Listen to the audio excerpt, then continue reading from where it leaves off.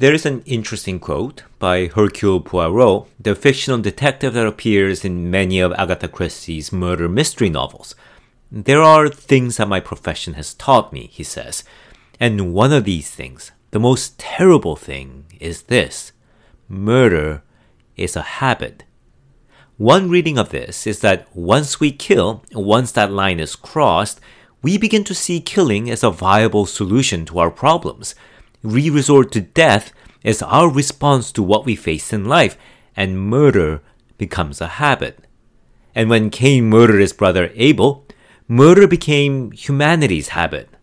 So let's continue this Genesis narrative on our descent in What Do You Mean God Speaks?, where we explore important ideas, insights, and stories in Christianity for the skeptics who want to understand religion, to the Christians who have questions about their own beliefs, and everyone in between.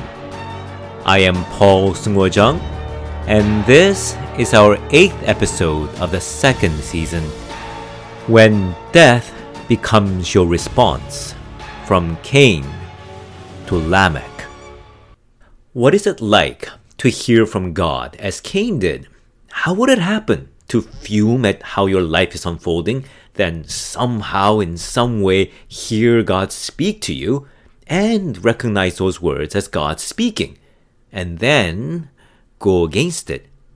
Now, one key reason why those of us today have trouble understanding what it would be like to hear God speak is our tendency to think of it as some sort of special mystical thing that most of us won't experience. So we imagine it as an unearthly voice, for example, that speaks to us, maybe in a vision or a dream. And it may happen that way, but it encompasses much, much more than that. And that's because what is fundamental to the idea of God with a capital G is that our relation to reality as a whole is our relation to God. So it's how we relate to life, to how everything unfolds, or however else you call it. That's what I mean when I say all of reality, so everything that happens is in some way God speaking. But then the hard question is, just what is God speaking to us through whatever that happens? What is whatever that happens really telling us? Here's what I mean. So say you've been running this business. You put quite a lot of yourself into it, your time, effort, and goodwill, but it's not doing well. Not terribly, but not as well as you wanted.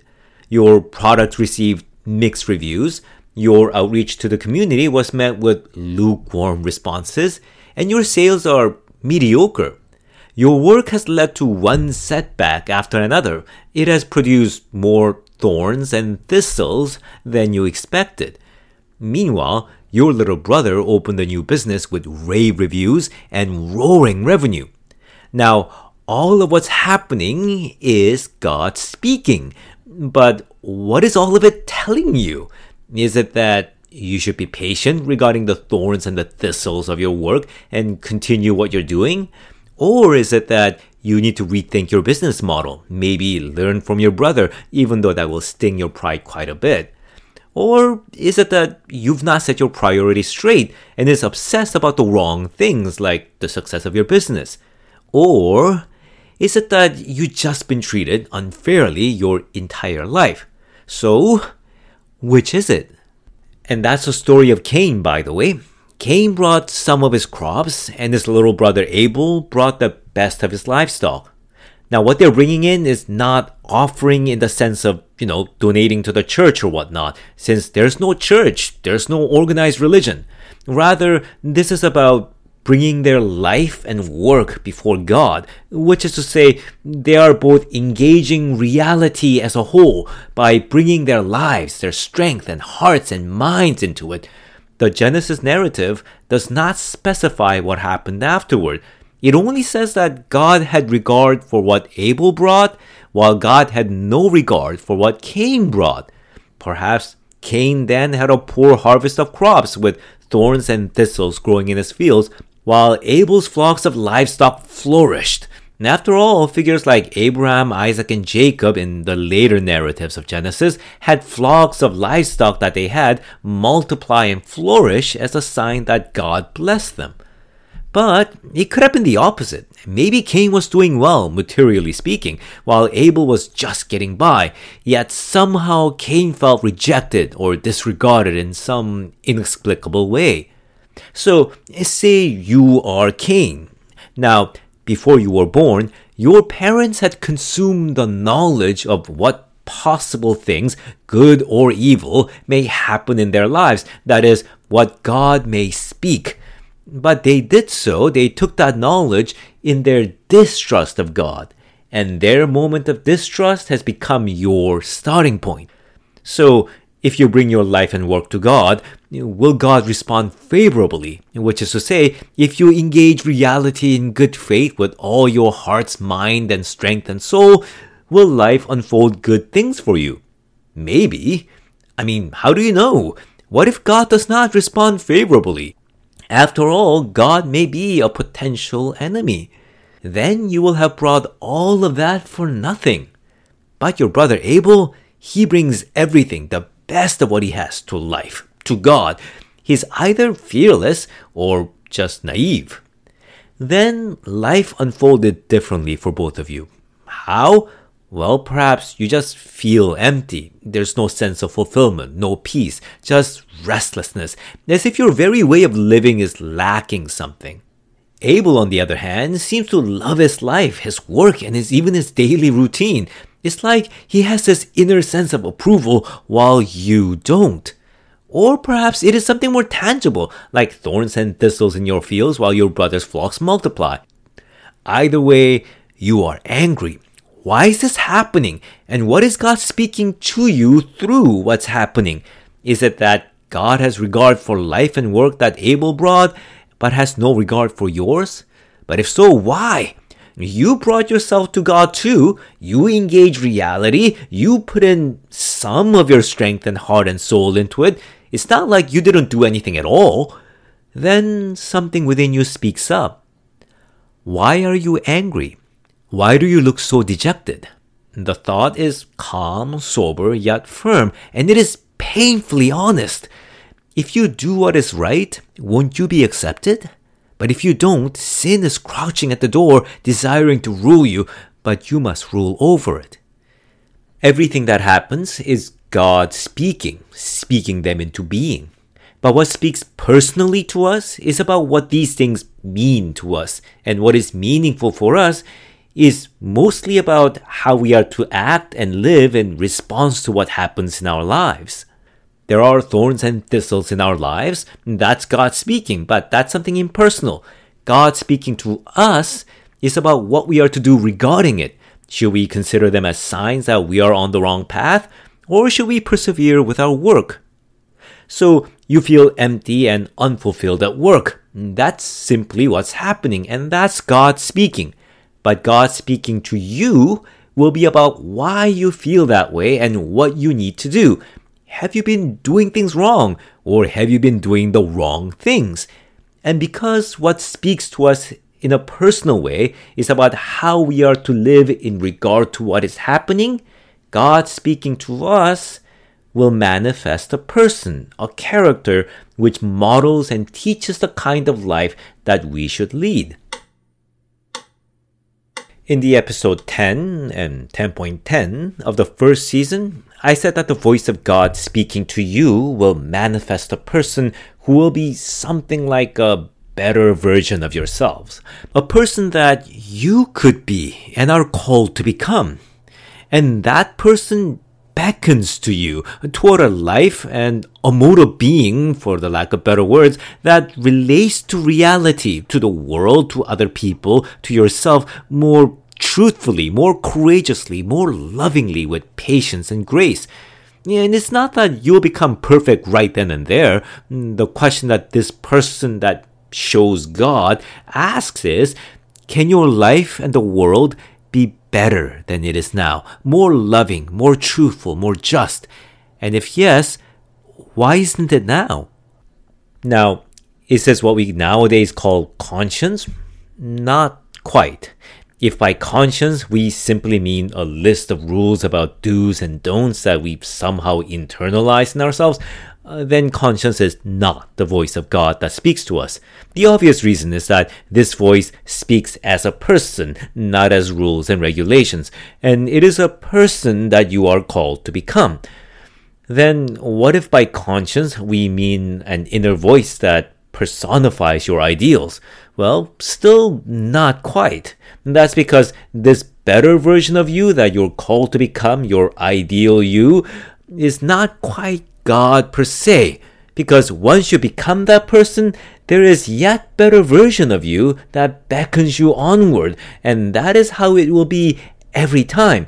So, more precisely put, God will forever speak to you through that person that you can become, continually inviting you on a journey. And this journey is what the Bible calls walking with God, and what Christians call following after Jesus Christ. And there may be times when you will falter, and times when you will just plop down saying you're too tired and you can't go on, and that's fine.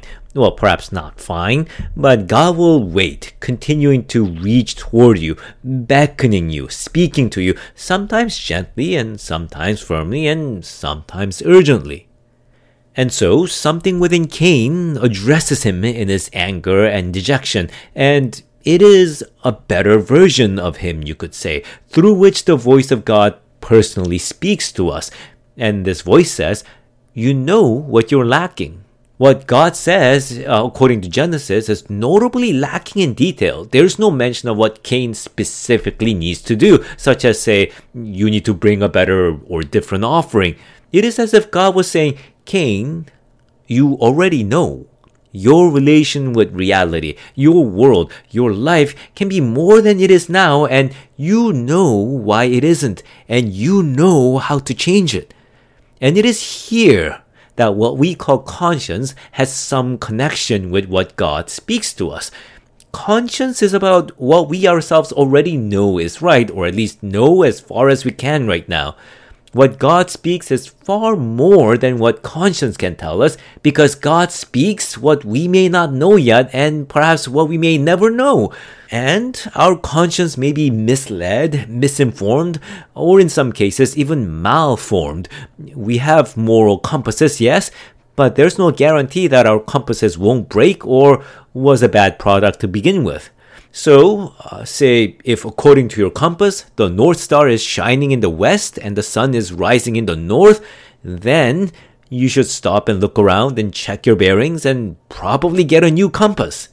But if that's not what's going on, and you're just ignoring your compass, then you will become lost in your journey. See, if you're ignoring your conscience about what you yourself believe right now to the best of knowledge to be right, then your conscience may still be wrong, yeah, but you are definitely wrong. God speaks to Cain, and what God speaks is what his conscience also says. You know where you've been going wrong. A better version of himself through which God beckons to Cain is saying, bring your life, bring your work in the way you already know you should, and you know God will have regard for what you will bring. And God speaking to us is more than just the voice that speaks within us. For Cain, God also spoke through the life of his little brother Abel. Cain likely wanted to think that God had regard for what Abel brought only because God favored Abel over him. But God speaks up, saying, if you do what is right, will you not be accepted? See, Cain didn't need to be Abel. Cain can instead do what Abel has done. How Abel related to God, to reality, to life, is a better version of Cain that he could yet become. God, however, adds, watch out. Sin is crouching at your door and desires to rule over you, but you must rule over it. Because the voice of God has competition. And that competition says, can God be trusted? Will God respond favorably if you change? Maybe God still won't have regard for what you bring no matter what. What then? And why should you change? Why should reality be like this, that what you brought to it so far just isn't good enough? Why should the world be like this, that you need to humble yourself and learn from your little brother? How humiliating! How frustrating! If only Abel didn't exist. If only my little brother was never born, or maybe if I was never born, then I wouldn't have to experience all of this. Even if thorns and thistles grew in my field, even if I felt unfulfilled, empty, and lacking, if Abel didn't exist, I wouldn't have to think that I have a problem, that my relation to reality, that what I brought to God was deficient and wrong. I wouldn't need to feel like a failure. If only Abel didn't exist. If only God didn't speak Abel into being. If only God didn't speak. And so Genesis reports that Cain then said to Abel, "Let's go out to the field." And then when they were in the field, Cain killed Abel. What God spoke to him was this: "Cain, you are better than that. You can become someone whose life and work will be meaningful. God will yet have regard for what you bring. You know this yourself already." But Cain ignored that voice. He does more than just ignore it. He kills that voice within himself. And there is something irrevocable about killing. You can falter, and you can stop, and you can even plug your ears for a while to the voice that speaks to you. But you can also reject what it speaks so completely and with such finality that it will not speak those words to you again. The problem is, even as he kills that voice of God within himself, God is still speaking through his little brother Abel. How Abel lives will continually embody the words that Cain rejected. So he needs to kill him too. And in the New Testament Gospels, Jesus would include Abel on the list of the prophets and sages through whom God spoke and were killed because of it.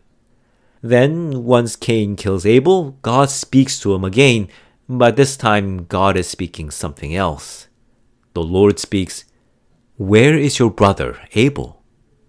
"I don't know," Cain replies. "Am I my brother's keeper?" There is something strange about Cain's answer. He doesn't simply lie saying, "I don't know."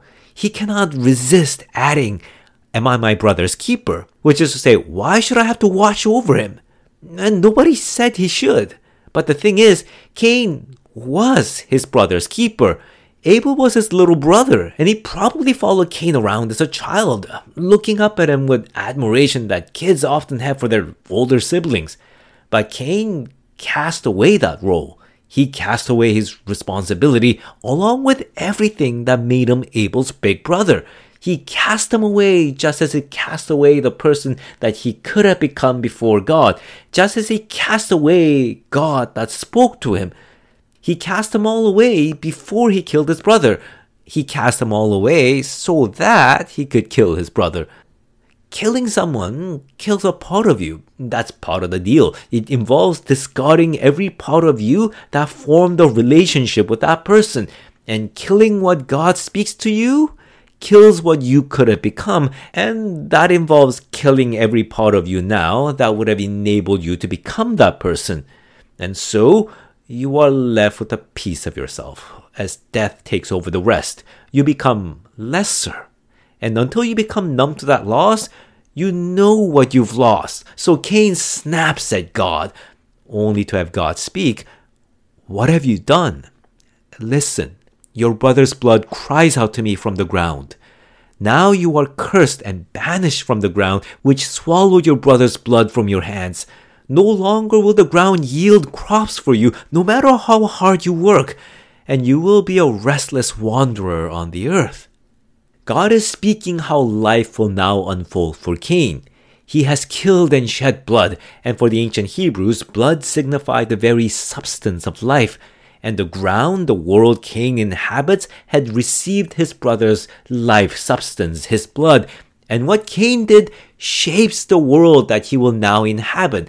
His life and work no longer will bring forth any meaningful fruit. That's because by killing Abel, Cain had killed the very voice that beckoned him toward living that kind of life. Through Abel, God was speaking to Cain, of a version of himself that he could become, whose life and work he brings to God will be accepted, a life where he engages reality more truthfully, lovingly, and courageously, and bring forth something worthwhile out of it. But Cain rejected that version of himself and rejected it irreversibly by killing his brother. And that means that this life is now impossible. And the blood, the lost life of his little brother, cries out as a testimony that this is so. And so Cain got his wish. He thought he wouldn't have to feel his failures and frustrations if his brother was never born, or if he himself was never born. But now, for him, it will be as if neither of them were ever born. From now on, he wouldn't feel his failures and frustrations because now there is nothing to fail at. He has killed what he was being called to become. That is why God says Cain will now be a restless wanderer. Because Cain no longer has a destination. He has no goal to strive for anymore, no relationship to maintain. He's headed nowhere, and so will simply wander aimlessly, meaninglessly, to the end of his life. Genesis then reports that Cain left God's presence and settled in the land of Nod, which means land of wandering. But before he leaves, Cain pleads to God because he's afraid that someone else will kill him too. Cain now realizes and is terrified that what he has done to his brother, others can now readily do too. As to where these other people come from is another question, and one I think is not as important. For now, we want to follow what God speaks to him in response. Not so, God speaks. I will give a sevenfold punishment to anyone who kills you. And God puts a mark on Cain as a warning to anyone who would kill him. But why?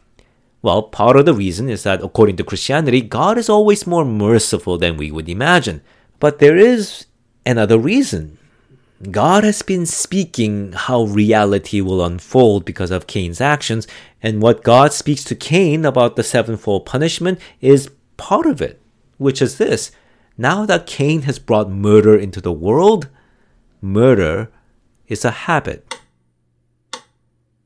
What God was doing by leaving a mark of warning to protect Cain is, I think, a way to forestall the downward path that humanity was now descending.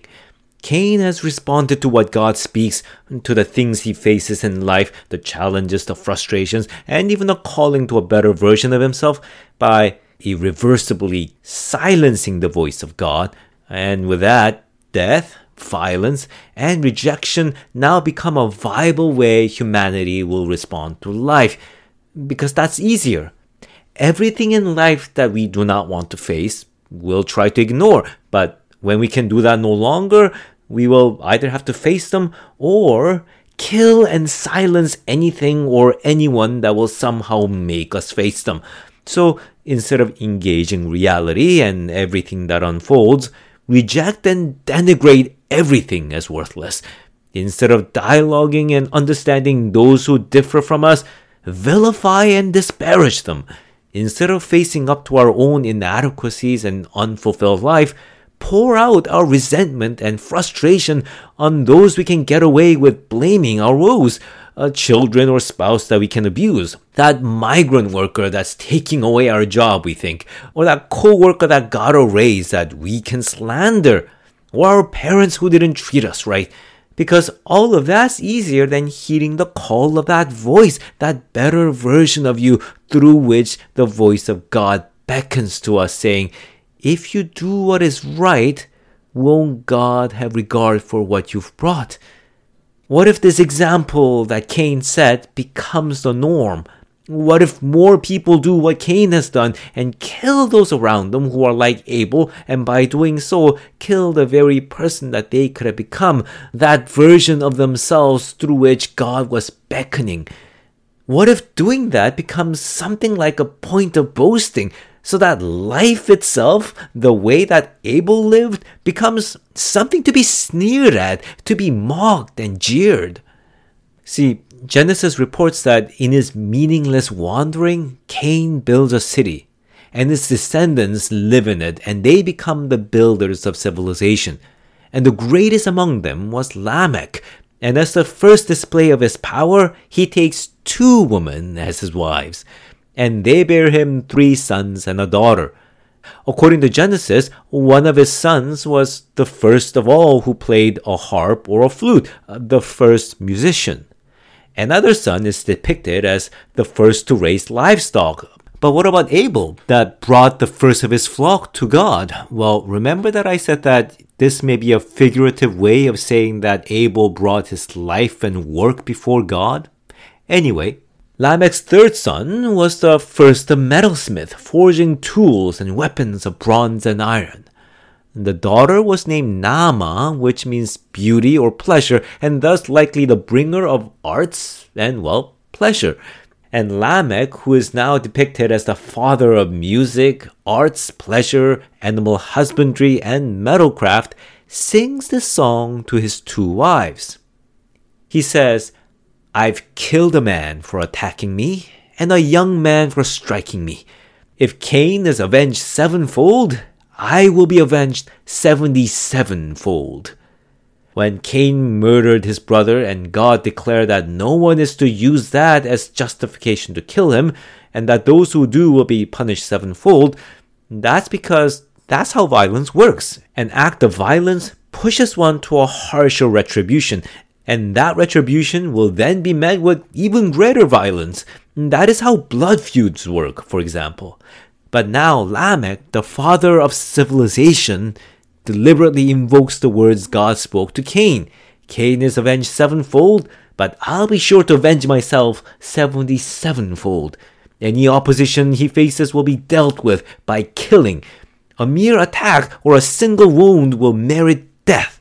And he celebrates this violence and the casual disregard for life in a song to the 2 women that he now possesses. Murder by those who are powerful have now become the norm. It has become a habit, a hobby, and a sport. Violence has become the go-to response to all opposition. Death has become the answer to life. And this has become the foundation of human civilization built by Cain. And such a world inevitably unravels. So please join me next time as we continue to explore the slow, unnoticed unraveling of the world as we follow the line of humanity after Cain and Abel, eventually to Noah and to the Great Flood. Thank you for listening, and please continue to support this series by following, subscribing, and sharing this series with others. Also, please take a moment to rate or review this series on Apple Podcasts or other platforms, especially those of you who's listening outside Canada. And you can also support this series by buying me coffee at www.buymeacoffee.com/PaulSoc. The link is provided in the episode description.